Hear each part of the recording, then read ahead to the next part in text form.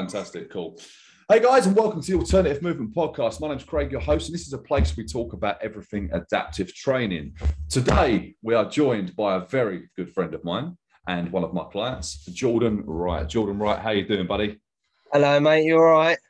This has been a long time coming, innit? We've spoke about this a few times, jumping on the podcast together, but we've never seemed to sync up. You're always busy. You're a needed man. If one needs, yeah, it's only been about 6 months, I reckon, that we've tried to nail each other down. But we've done it. We've got a date in the calendar. We did it, and we're here. We're here. Yeah. I know it's only by Zoom, but just we're both busy people, and it's nice to be able to get this podcast underway. Cool. So it's as you can probably see, if anyone's watching, it is very close to Christmas. Jordan's got his tree up already. Well, I'm just trying to hold my reputation that I've got for Christmas. I'm not elf. But... How many trees? Because this is your bedroom. So how many trees you got up in the house?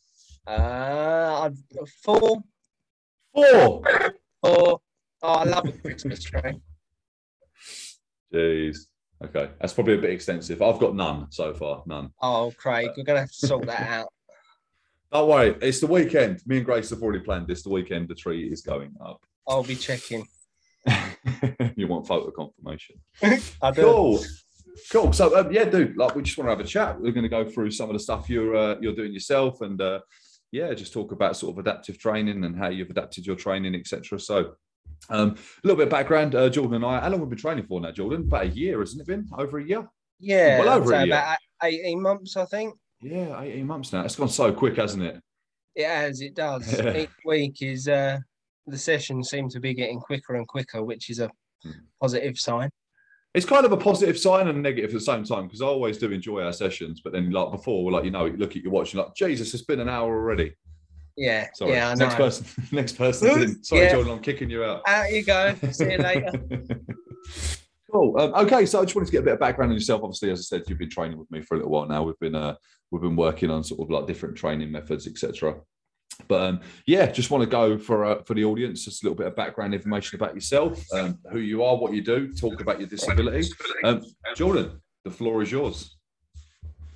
So I suppose a good place to start is at the beginning. So I've got cerebral palsy, and it primarily affects my lower body.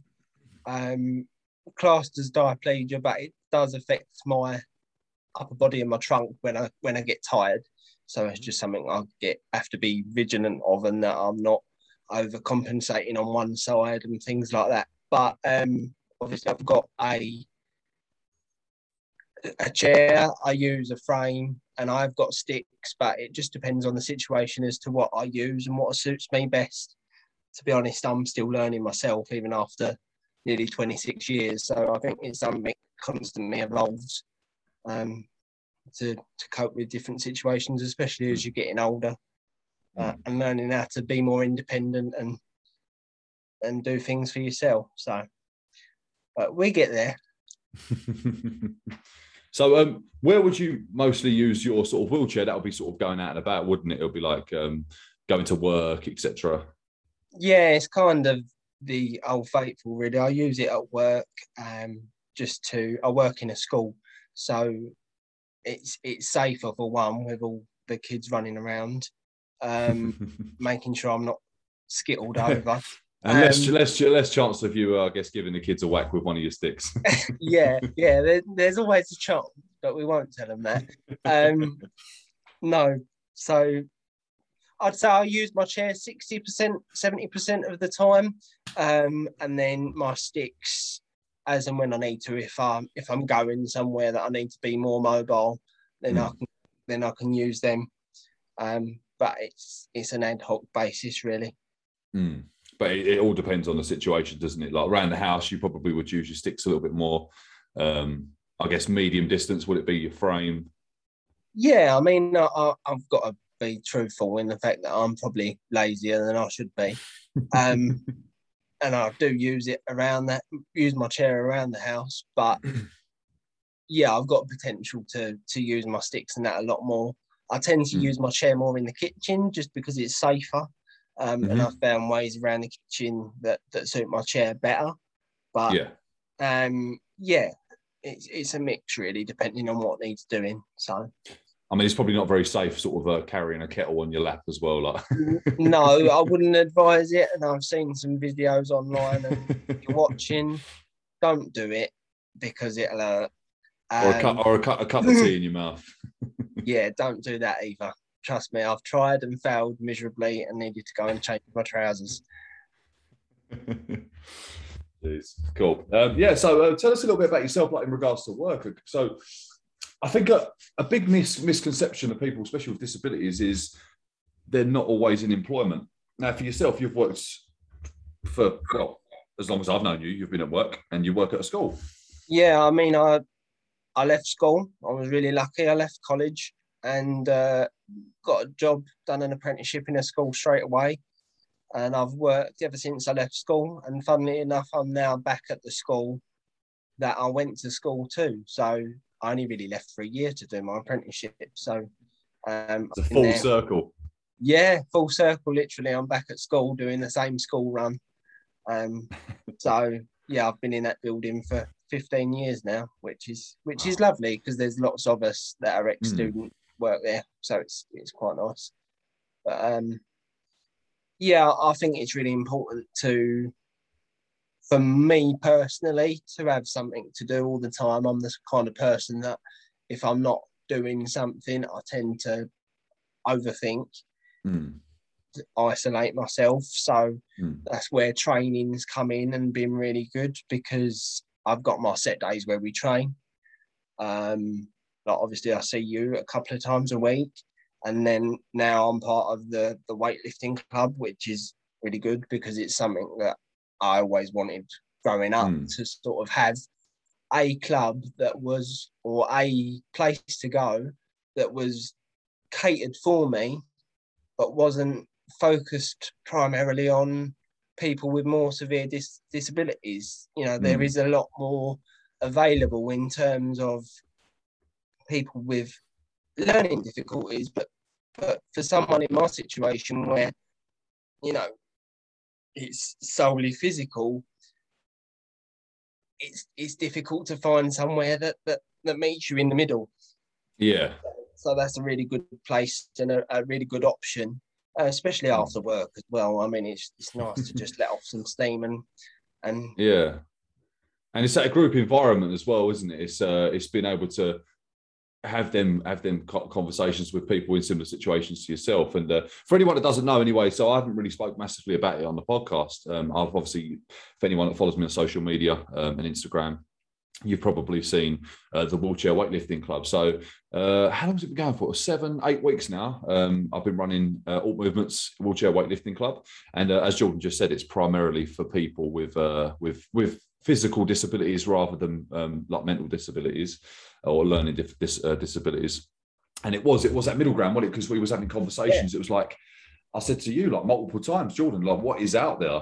And we kept coming to that conclusion. There is nothing for that middle demographic of people just with physical disabilities that potentially have to use walking aids or wheelchairs. And that was one of the sayings on the paper and the descriptions of the class. It was people with walking aids or wheelchairs. Yeah. And we sort of like went away. And I remember some of my other clients went away as well, looked and couldn't find anything in the area with that, other than, as you just said, people with like a lot severer learning disabilities in regards to like learning disabilities, autism, Down syndrome, etc. And it was almost like everyone, like yourself included, would get put into that same category and that same pool of people, and it's not really beneficial to anyone then, because it's not specific. And I think that's where this was born. It was specific, and people have asked me, "Oh, would you take this person? Would you take this person?" Yes, but not yet, because I feel like it's growing, and I want to keep it specific and niche, and I think that's the important side of it. Yeah, you can't lose what its core purpose is, and I think that's important. Speaking as someone that I'm kind of, when I grew up, I was really the first the person that I'd ever heard of. I never had any role models growing up in my situation. I never had someone older as a reference point. All the way going through school and growing up, I was the first. I got ramps put in places and lifts put in places. And mum and dad started their own social club for me growing up because there was nothing available. So I know that it just isn't there. And there is so much potential for so many different things.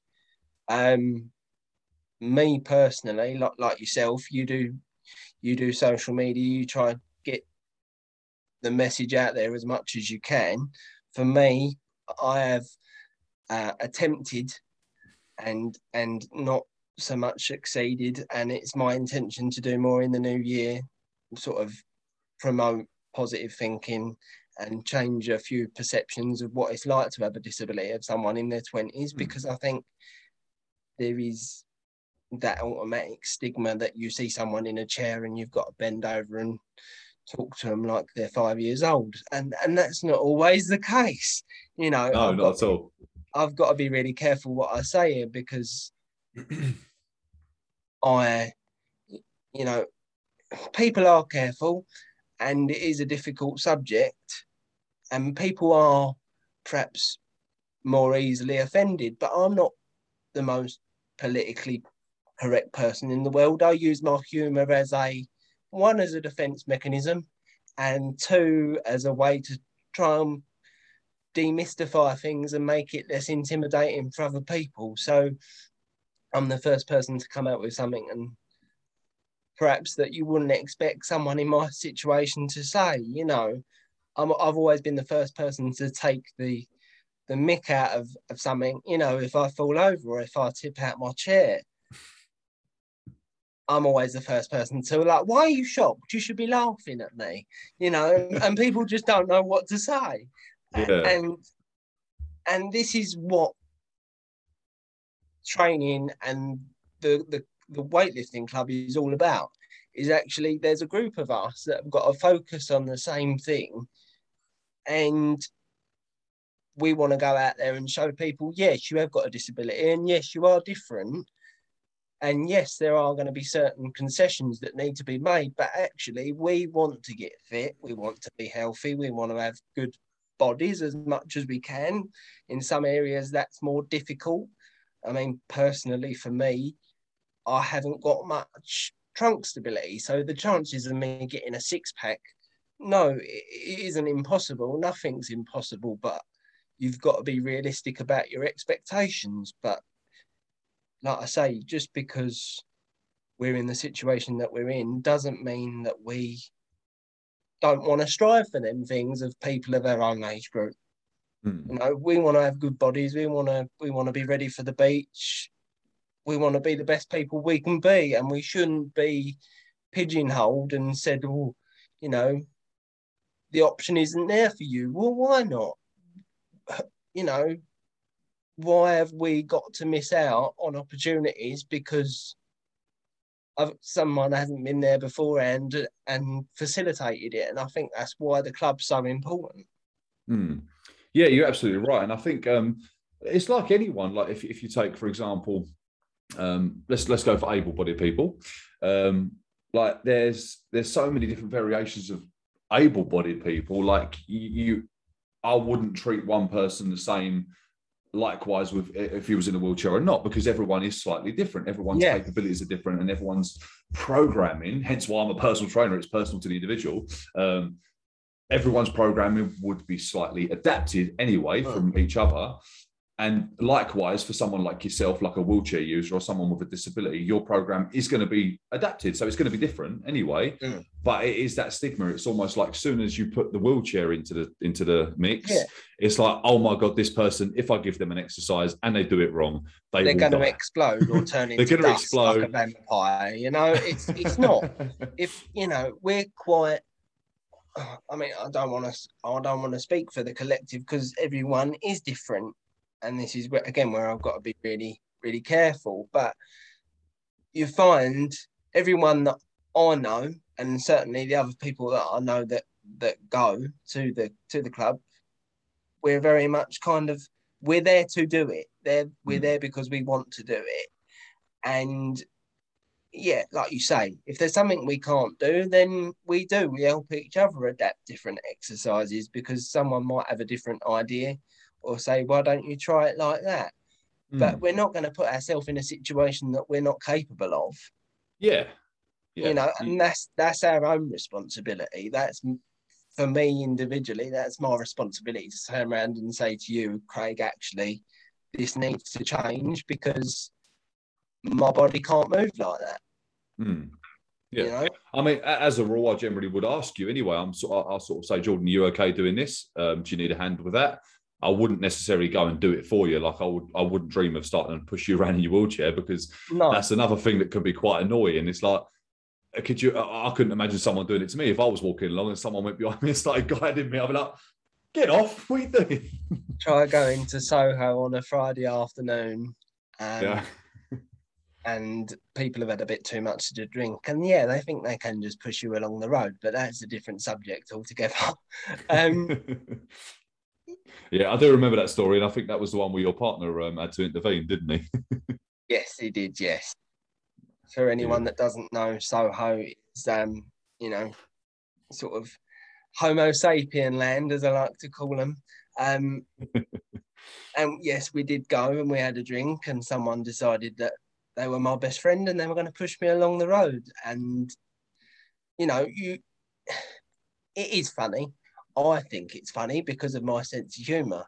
Not everyone will do, and that's perfectly fine. To be honest, depending on what kind of mood I was in, it would probably affect me too. But you've got to laugh at these things when you look back. You might not at the time, but I think you've got to take positives from as many situations as you can. Like I've said to you previously, Craig, I've suffered with my mental health. And it's difficult. It's difficult to try and find something that suits you. And I think that's where training's really benefited me. Is it fits in with work. It fits in with what I want to try and achieve. I want to try and be as fit as I possibly can for as long as I possibly can. I mean, I think me and you have got quite a good relationship in the sense that we know what we want from each other and what we need from each other, or areas where I might be a bit more in need of help, whether that be physical or sometimes emotional, if I'm honest. But I think everyone needs to don't have unrealistic expectations of yourself until you've really put yourself into a situation and looked at it properly. I mean, I started training with you and I thought, yeah, I'm going to get fitter and have a better body, and you will in the long term, but you've got to get past that stage of getting in a new routine, doing a program, adjusting to that program, tweaking it if it needs tweaking. You know, sort of 18 months down the line, I feel a lot better than what I did. But you don't know, it's not like you're going to click your fingers and you're going to notice a massive change. It doesn't happen like that. And sometimes it's little changes. It might be like, for me, one side is more dominant than the other. So I've noticed more mobility in my shoulders.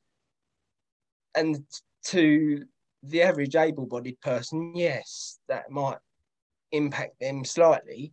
But for me, that's quite a big thing, because for me to have more mobility means that I can push myself better. I can support myself better when I'm transferring from my chair. You've got to have, like I say, expectations that are realistic and work on the things that you know are going to benefit you more. You know, it's good to work all round, but actually, like for me, the key areas are my back because of my core stability, my shoulders for moving around and getting myself backwards and forwards, and just general upper body strength, because even though I shouldn't, I lug boxes around at work and I'm forever pulling things around. So I need to work on that because I know they're the areas that are going to get pummeled all the time. So everyone's going to be different.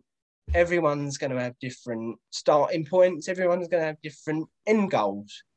But don't push yourself and put yourself off, because I've done that before, where you push yourself so hard and you think, yeah, I'm fine. And then actually you get up the next morning and you can't move. Don't put yourself off by going too far, and just take it one session at a time. That would be my advice, really. And I think you're absolutely right there as well. It's like we live in that society where we want quick results. You know, we want if our I don't know, our phone doesn't load as quickly as we want in like 3 seconds flat, like we get the don't we? And it's the same with our goals and what we're looking at achieving. Like if we don't get like results in 6 weeks, or our 6 minutes abs, as you know, the QVC shopping channel will tell us with this new sit-up machine we can buy, we get the and it's a case of trusting the process. And you absolutely hit the nail on the head right there, saying like we've been training for 18 months, and it's not necessarily only really now that you've seen the results, but it's like now all these pieces and cogs are starting to come together of the work we've done together over the last 18 months, where you're like, wow, yeah, you're right. Like my shoulders have sort of sorted themselves out. My cardiovascular fitness has got better. So I'm not getting out of breath as easy. Mobility within the joints is increasing.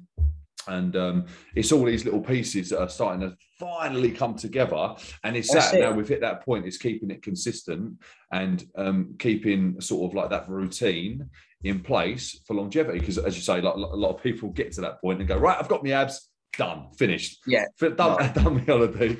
Let's go back to the biscuit tin, which is not the case.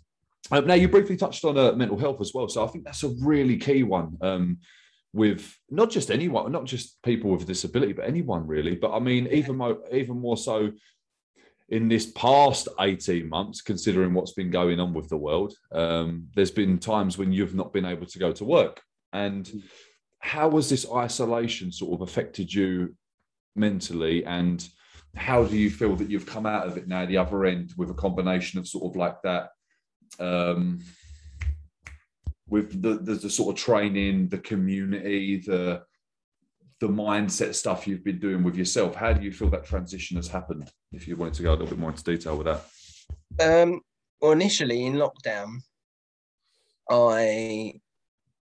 we kept in contact, didn't we? We'd done a few Zoom sessions. That was massive for me, really. Just not even for the sessions, it was contact with someone else outside the house, because I was completely isolated to my bedroom at one point. So that was quite big for me. And also, like, you giving me exercises to do in my room. So even when I didn't have a focus and there wasn't anything to do, I could still work on myself. And moving forward from that, I think, because when you train, it clears your mind. And I don't think, unless you train yourself, how much that does actually happen. Like, you say to people and they go, oh yeah, I know. But you don't know until you do it. Because you're so focused on doing that exercise or getting that movement right, it clears your head. It could be something that happened at work. It could be something that's going on. For that hour, you are solely focused on what you're doing.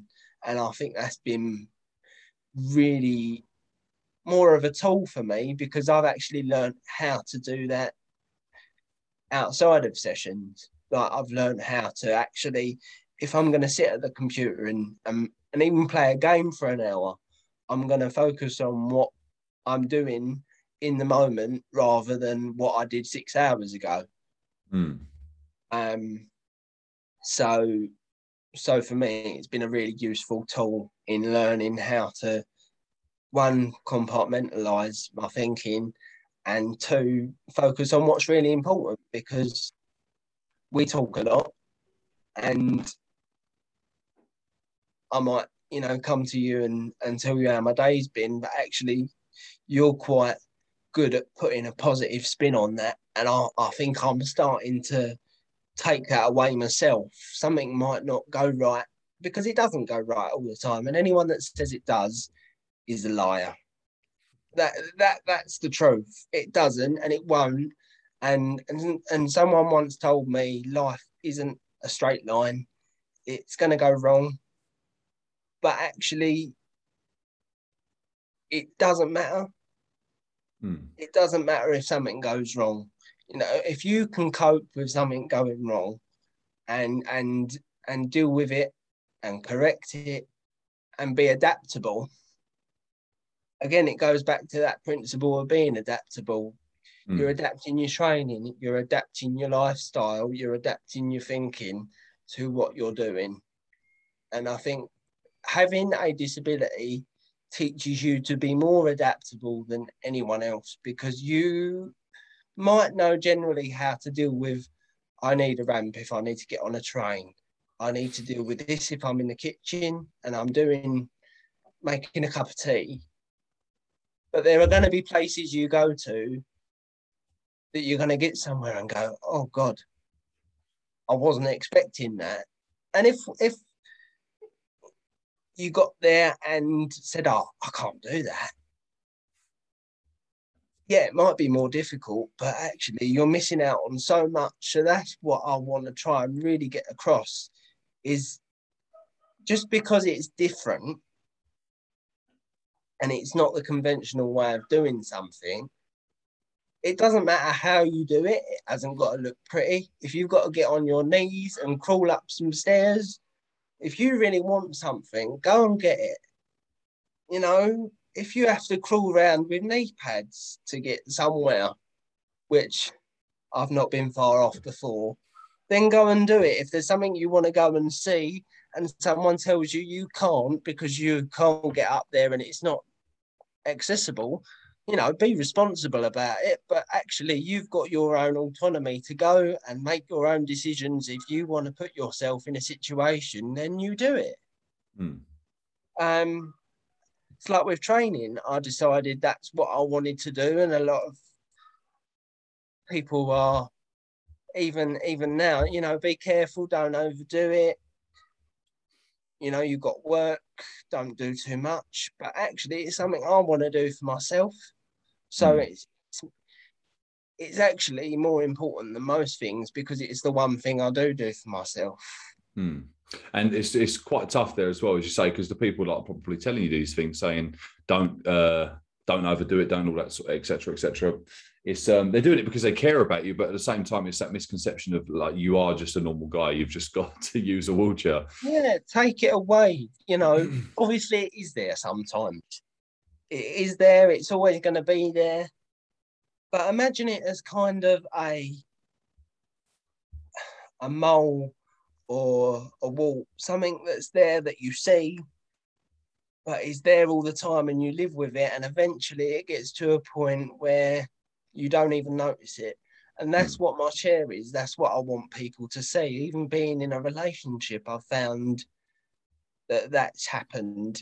At first, obviously, if you're able-bodied and you've not encountered someone with a disability before, of course you're going to notice all the things that are different. But eventually you get to a point where the things that were different don't matter so much. And you start to see the person in the chair and not the chair that the person has, if that makes sense. Yeah. I like that a lot. Yeah, no, you're absolutely right. And it's a tough one, isn't it? Because you don't want to blame people. Like, I've been there myself, man. Like, you don't want to blame people for like looking or, questioning things or pointing or kids making comments, because we're designed, like humans are designed to notice things that are different, like, and be a bit wary of things that are different to them. So of course, you're going to get people that are going to question things or look or make comments. But ultimately, what we're trying to do is educate and let people know that this is the situation. Ask if you're curious. Come and ask. Absolutely. I mean, it's again might be different in other people's experience, but I know predominantly in mine, it generally seems to be the parents that, you know, the kids are inquisitive. Kids are inquisitive. Working in a school, I know that for a fact. You know, we get kids that start every year and they'll come up to me and say, "Sir, why are you in a chair?" Or, you know, "What happened? Were you in an accident?" Or, you know, or they'll come and just want to film my wheels or touch the chair, or, you know, because they might not have seen one. They might not have a family member that's in a chair. They might not have had to encounter that before. And there's nothing wrong with that. I find it's the parents or the grandparents that are like, you know, don't look. And I'll make a conscious effort to be, actually, yeah, they can look. And if they want to come and have a go, you know, there's been times where I've been on holiday and I've, you know, met kids, even teenagers, and they're like, "Oh, what's it like to be in a chair?" And I'm like, "Hang on a minute, let me hop out and have a go." Jump in. Yeah, why not? Why not? Because actually, when they've got kids, or if they see someone that encounters someone in a wheelchair, they can go, "Oh, actually, I had a go in one of them and it was really good." Or I asked a question and I got an answer. You know, if you don't let kids or even adults, for that fact, be inquisitive, they're always going to have them questions, which then leaves room for that negative perception to come in. You know, don't be frightened to talk to people and demystify it. Even people that I worked with in the past, you know, I might have known them for years, and then one day we sit there and they ask what I've actually got and how it affects me. You know, talk about it. It's part of you. Don't be ashamed of it. Be proud of it and actually own it and say, "Well, yeah, this is what I've got." And it doesn't stop me being me, because behind every person that is in a chair, and remember, it's not you. It's not anatomically connected to you. It's just something that helps you do what you need to do. You know, there is a person, there's a personality, there's a sense of humor, with everyone that is in a chair. And I'll admit, I'm guilty in the past of not interacting with someone in a chair because I'm worried of going up to them and whether they'll be able to interact back with me. But I've learned, especially as I've got older, you know, talk to that person, even if they're non-verbal. You'll find that they've probably got some of the best sense of humours going, because they sit and they listen to people and they take everything in. You know, just because that person can't interact with you in the conventional way, like I can't walk in the conventional way, but it doesn't mean it stops me doing what I want to do.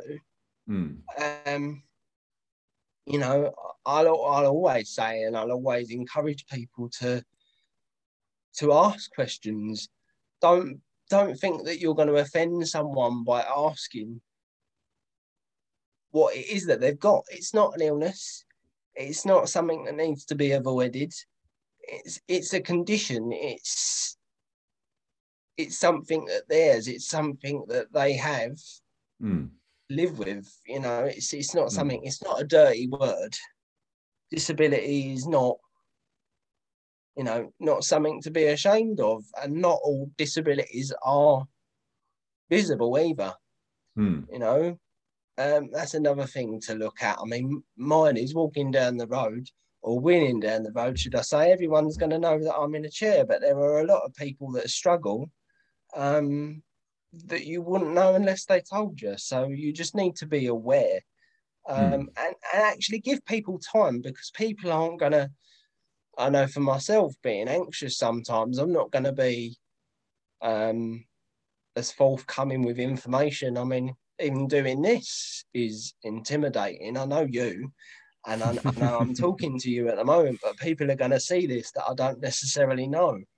So it's very strange, this sort of like this platform podcasting, because you do, like I've had really good conversations with people, and in the second you switch that camera on and the record, like I was like it at the start, I just froze up a little bit, and the conversation doesn't roll as naturally. But yeah, I've got a little bit better as the time's gone on, but yeah, definitely. Yeah, it's practice. And it's that thing you were saying, like in regards to like if someone was non-verbal, and like because we've got a lad that comes to our class and he is completely non-verbal, but I've texted him and it's like I'm talking, like we're having a conversation right now.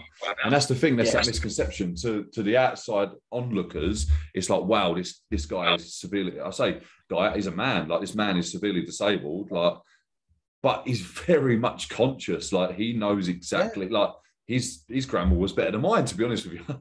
Yeah. I'm looking at it thinking, oh, Jesus Christ, my writing ain't that good.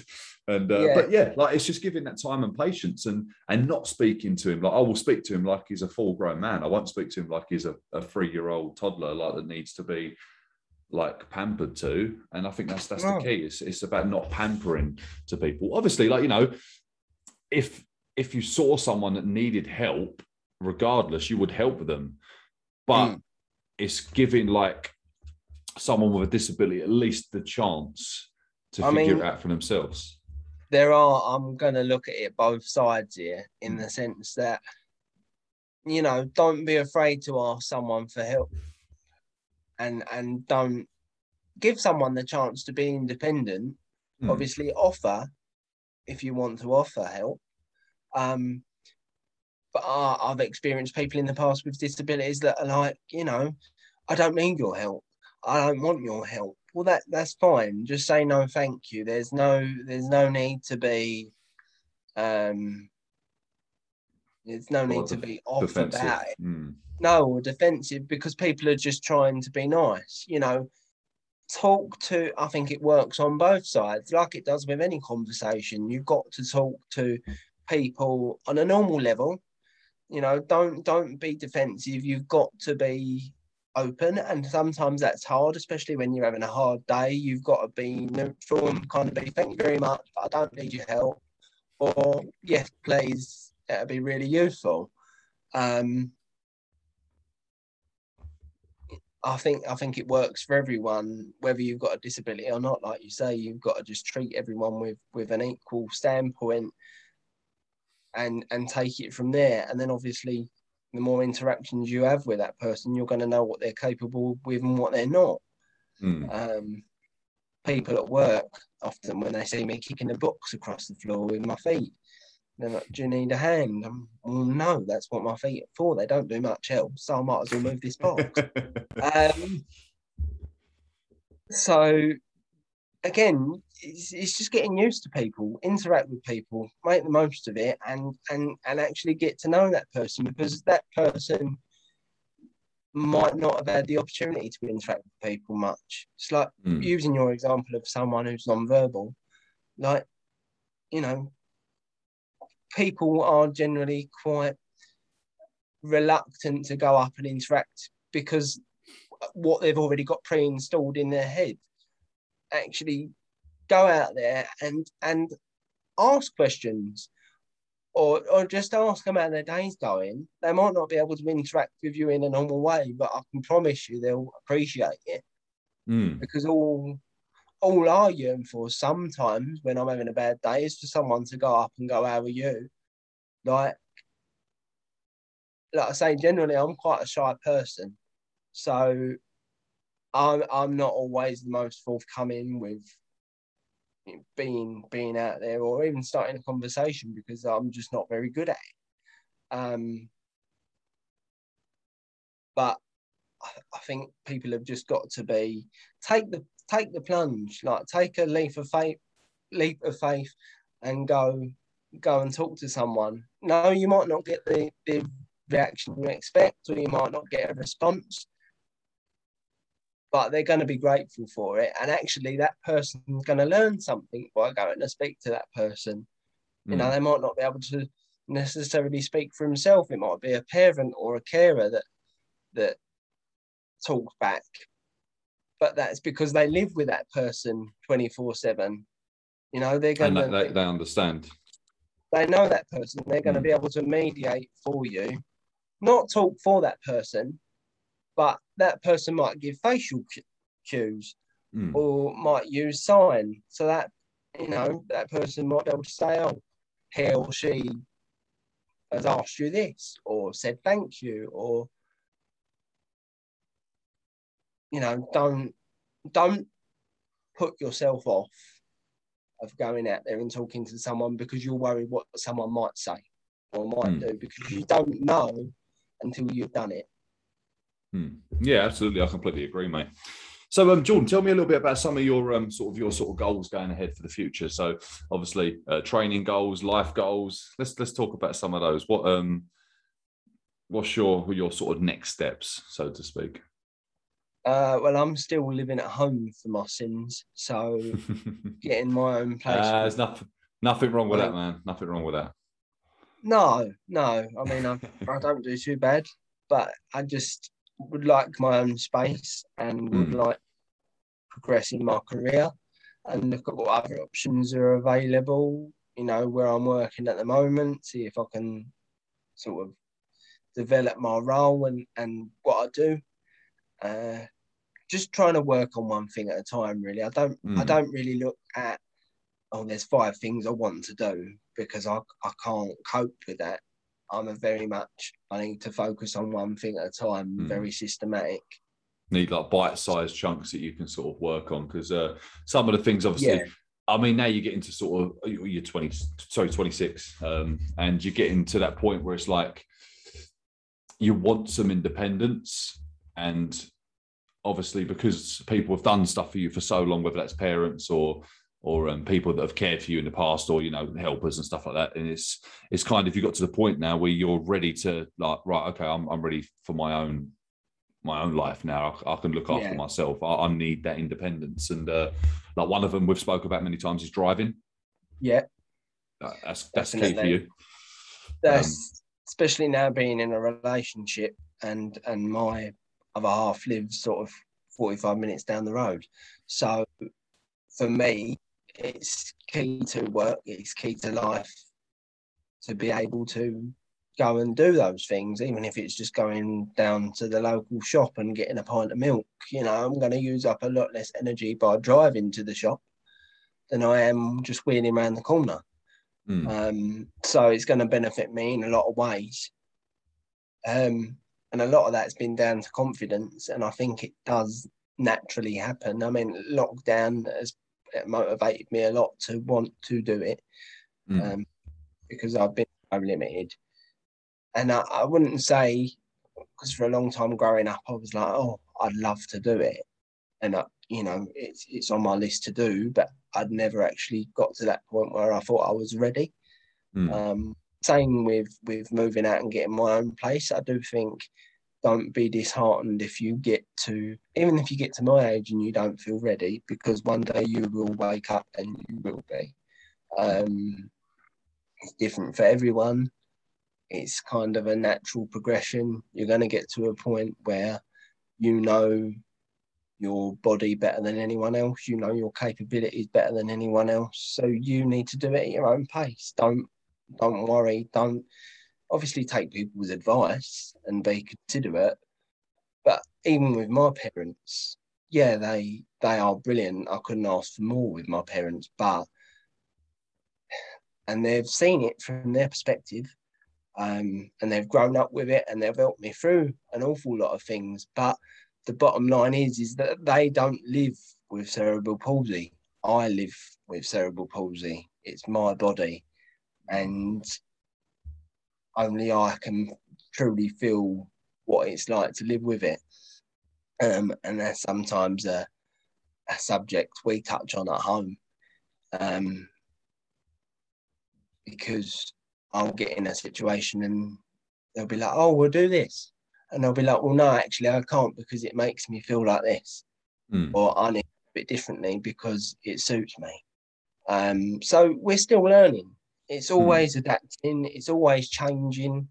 And things are going to be different, you know, in 5 years' time to what they are now. I think you just need to focus on what you're doing, do it properly, you know, try your best not to cut corners, even though sometimes you really want to, because it just makes life easier. And don't be frightened to, we've spoken a lot on here today about talking to other people and approaching people and about perception with disability, but actually talk to family, talk to friends, talk to your colleagues, talk to anyone that you think you can approach, because even if you're having a good day, talk to someone about having a good day. Don't isolate yourself. Make sure you're interacting with people. Make sure your voice when you're feeling down, even if you think, oh, it's only something I'll get over tomorrow. No, get it off your list, because if you've said it, it's no longer in your head. And I found that really useful. Even if you write it down on paper, get it out there so you're not dealing with it and it's spiraling round. Find a mechanism that suits you, but deal with it. Don't leave it, and don't be ashamed to ask. It's sometimes getting caught up in your own head, isn't it? Absolutely. And it's so easy to do, not just with lockdown, but with learning that actually you've got a condition that you were born with, in my case, not for everybody. And it's not going to go away. There's no magic wand. There's nothing that can change it. So you've got to make the best of it. And I know some days that's really hard. But actually, I like to think of it in the way that even going places, right? When you go as a disabled and carer, or you have to go a different route somewhere because it's disabled access, you're going to see things. Hey, he's back. That's it. Sorry, Mike.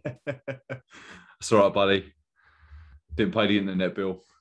Oh, I've completely lost where I was. I sort of went off on a tangent. I can't remember. For anyone that was listening, we just cut off then. So Jordan's joined back on. He's gone off on a tangent, but we've re-established connection. I'll edit this, so we won't have that big pause in the middle where I'm just sitting there staring at the screen on my own. I can't remember. I completely lost track. One of the questions I did, or one of the things I thought could be quite interesting to talk about is also, as being a person with a disability, being in a relationship with an able-bodied person. Yeah. I'd love to get your perspective on that. It's different. I mean, and that's not. I say it's different, and it's not a bad different. People say, "Oh, it's different," and automatically go, "Oh, well, it's nothing to be frightened of."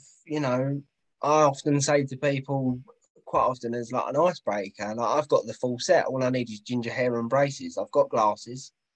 I'm gay, and I'm in a chair. Like, so that was the thing. That was the thing you said to me. I remember that was I can't remember, it was that first or second session. I remember it proper spun me. You said, "I'm like a unicorn," and I went, "What does that mean?"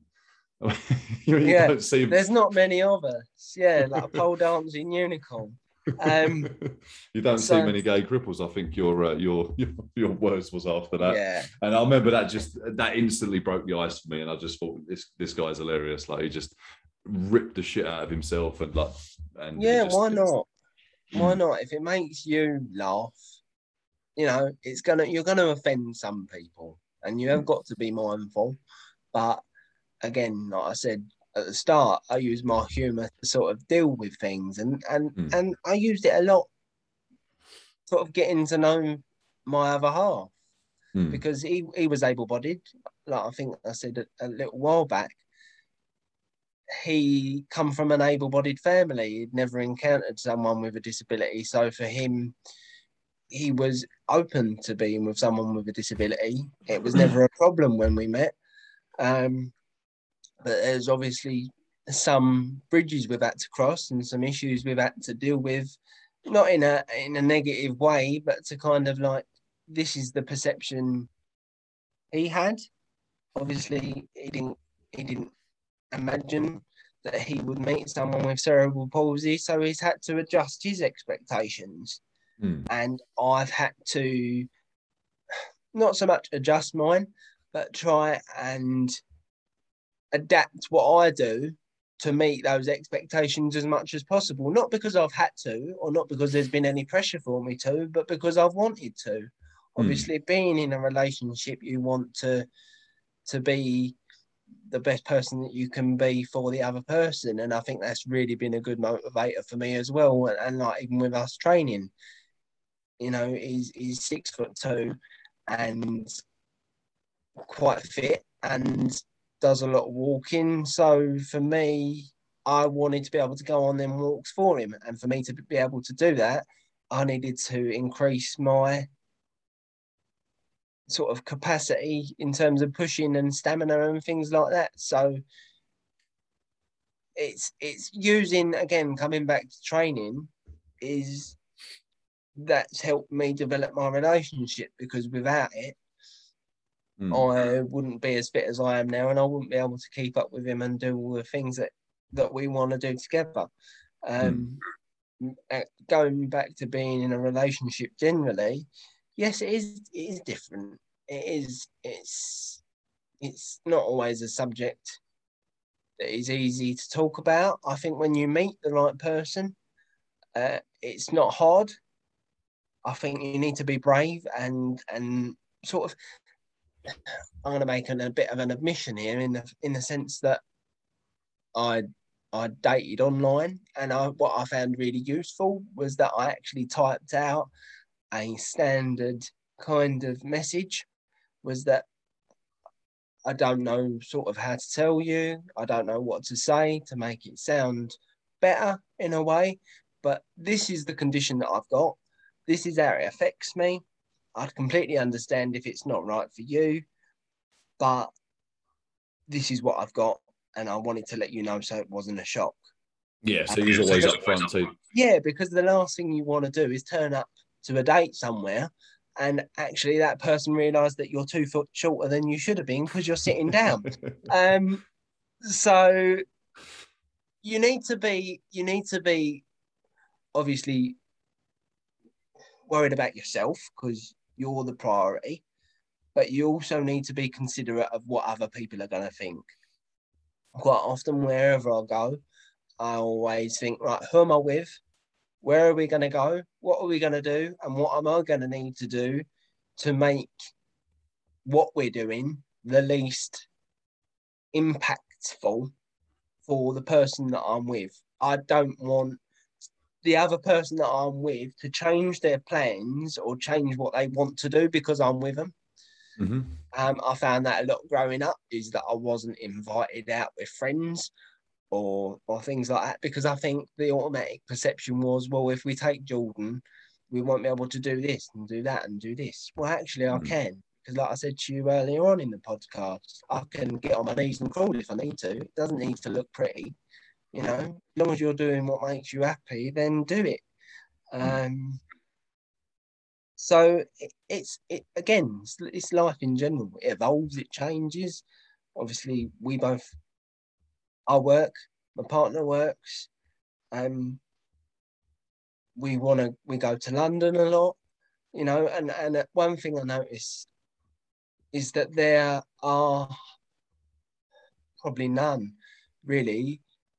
wheelchairs around central London, especially like in Soho, Leicester Square, because I think the consensus is don't go to London because it's so inaccessible. And it is. It's terrible in the sense of public transport. I mean, you sort of have to hop on one station and miss one because it's not accessible, and then go to the next and walk back on yourself. It's something I've got used to. We plan our journeys. We know what stations are accessible. So they're the stations we go to. I mean, it's not a case of, I will just hop off at Embankment because that's the closest station. It doesn't work like that. You need to go to 2 stations along, and you might have to walk for half an hour or will. And so allow time, give yourself time, but don't let it stop you doing what you want to do. Just factor those things in. It's going to be a bit of a longer day. You might get tired, but actually you're going to miss out on a lot. You know, I love being in amongst all the hustle and bustle of it. Yeah, sometimes I do have to throw myself out my chair into the doorway or be quite, you know, loud and get people to get out of the way, because there are people out there that don't consider people in wheelchairs and don't bother looking beyond their noses, and I've had people practically sitting on my lap, but the chances are, once they've done it once, they're not going to do it again.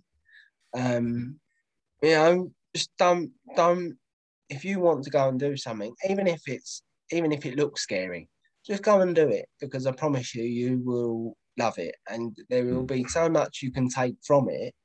There's even places we've been, and my other half has said to me, "Is it a good idea to go? Because I think it's going to be difficult." Well, yes, because you want to go, so we're going. It might take us an hour longer, but so what? So what is that hour difference going to make? You know, it's not going to spoil our day.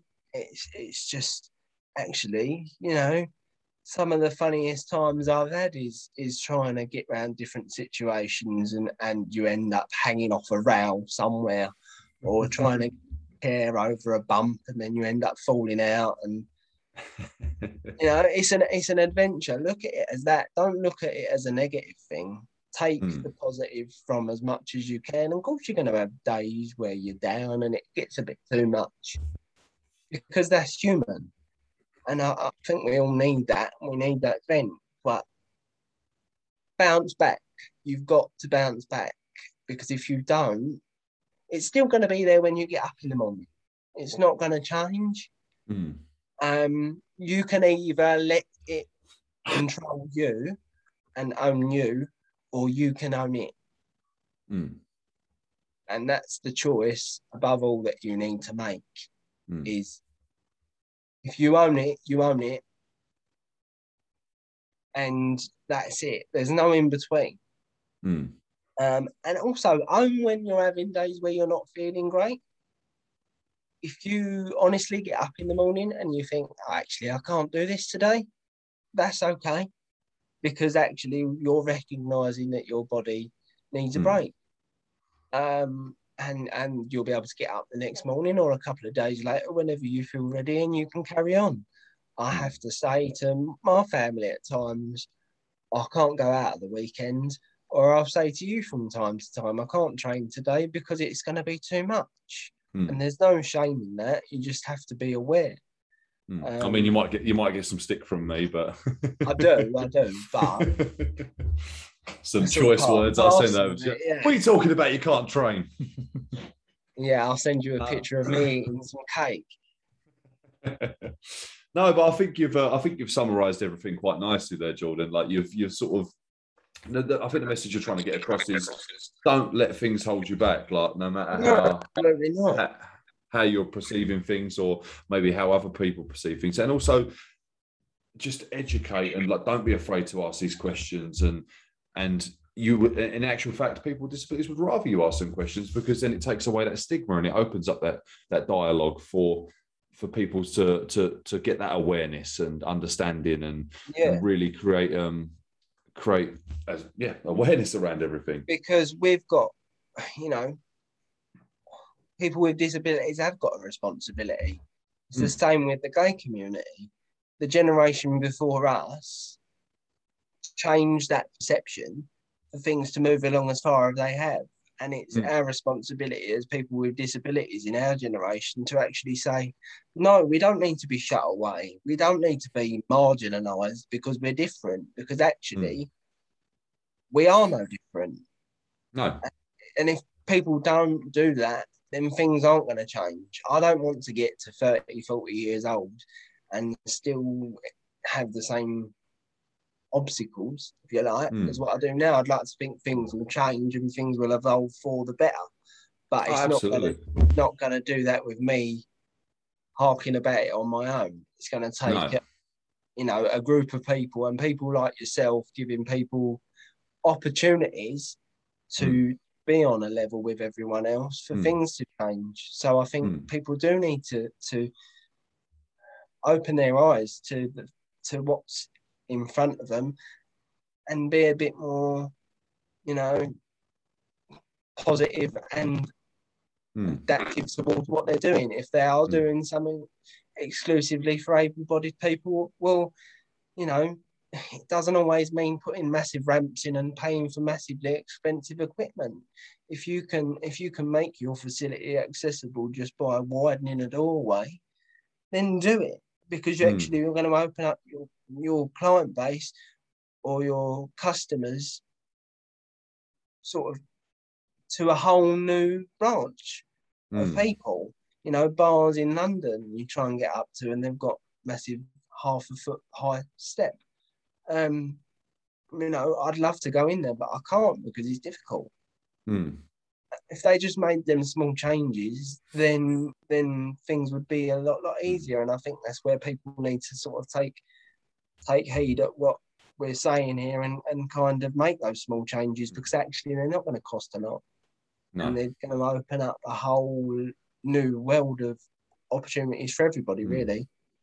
And I think we are living in a world at the moment that is becoming very, very inclusive. Obviously, you've got like some far extreme on either side, but I think, I think for the sort of grand scheme of things, we are becoming a more of an inclusive society, and things are changing and becoming more acceptable of different, you know, ways of life, conditions, disabilities, all these different things. Like, it's just coming to light, and Definitely. It's becoming a more of an open platform. And that's why I wanted to create this platform ultimately, is to bring people together and share stories and let people know that they're not alone. There's other people in certain circumstances that have been through it, like have done these things and had these obstacles that you may be going through. So reach out. Like, I'm sure, like if off the backs of this someone messaged you and said, Jordan, wow, like some of the stuff you said there, like it made me think like, oh, that this could make my life easier. Could you give me some advice on this? I'm sure that you would be happy to help that person. Of course. If you can attach more details and absolutely, yeah. One that wants to get in contact, or has got any questions,